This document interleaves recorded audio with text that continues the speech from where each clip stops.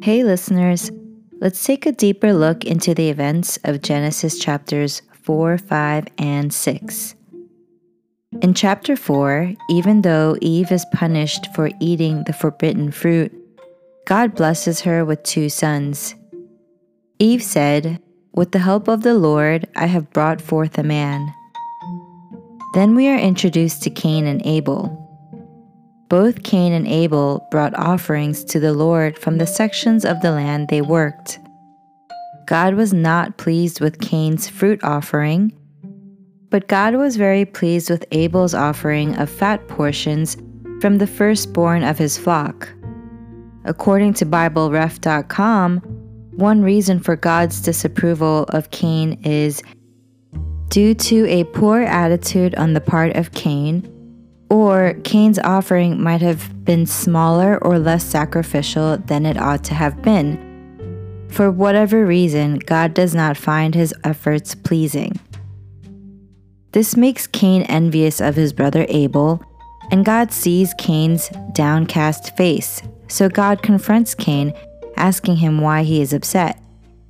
God tells him that he has nothing to be upset about. If Cain did what was right, then he would have been accepted. But because Cain took shortcuts and avoided what he was supposed to be doing, God is disappointed. And God warns Cain, if he does not do what is right, sin is crouching at his door. I briefly described what sin is in the episode by stating, sin is the act of doing, thinking, or speaking what is not pure and good for mankind.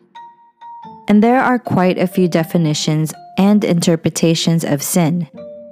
If we use a more straightforward definition, the most popular would be, sin is an action or type of behavior which is believed to break the laws of God. Sin is also mentioned in other religions. In Islam, Muslims believe that sin is anything that goes against Allah's command. Judaism teaches that sin is a part of life, as no one is perfect and everyone has the potential to do evil. In the Shinto religion of Japan, the concept of sin is always linked to concepts of purity and pollution. Sin is also called sumi and is defined as anything that makes people impure, anything that separates them from the kami. The Shinto believe that impurity comes from evil spirits or other external factors and not from human actions. Despite the varying beliefs of sin, one thing that is common among the different religions is that sin is not good for mankind, and it goes against divine laws. Cain was not able to overcome sin, and he kills his brother Abel. This is the first account of murder in the Bible. God asks Cain, "Where is your brother Abel?" even though God already knows. God is extremely saddened by the murder of Abel as he describes the blood of Abel crying out from the ground. As punishment, Cain is cast out to the land of Nod as a restless wanderer.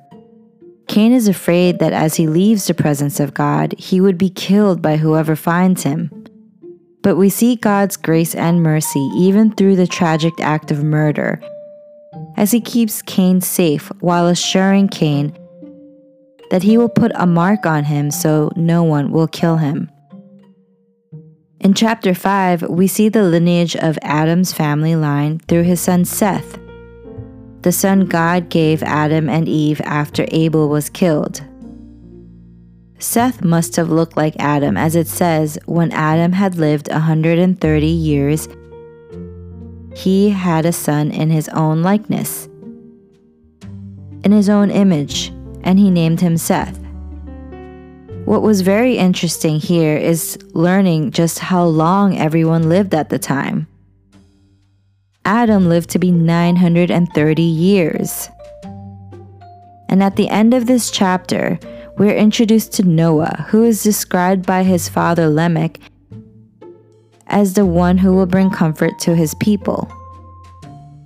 As humans started to increase on the earth, we learned that the daughters of humans were beautiful to the sons of God. The sons of God were thought to be angels according to the traditional view of both pre-Christian Judaism and the early church. Specifically, the fallen angels, the angels who rebelled against God. The reason they were fallen is because they left their proper dwelling and they intermingled with humans. This is a similar theme in many mythologies where the gods came to earth and impregnated female humans. I'm not sure if the angels raped or forced a human woman to marry them, like in many mythologies, but a theory that I read from an article titled "Who Were the Sons of God and the Nephilim?" from KnowingScripture.com was that the human woman consented to the marriage with sons of gods or angels because the humans wanted to be more than just human and wanted to live forever. This is why the Lord said, "My spirit will not remain in humans forever, for they are mortal or corrupt. Their days will be 120 years." And because God was so saddened by the evil hearts of humans, we see that humans are no longer living past 120 years, which kind of explains our current lifespan today. A popular theory that exists today is one of where the offspring of the angels and humans were the Nephilim. Because they were a hybrid of spiritual beings, the angels and humans, the Nephilim were giants, large and strong.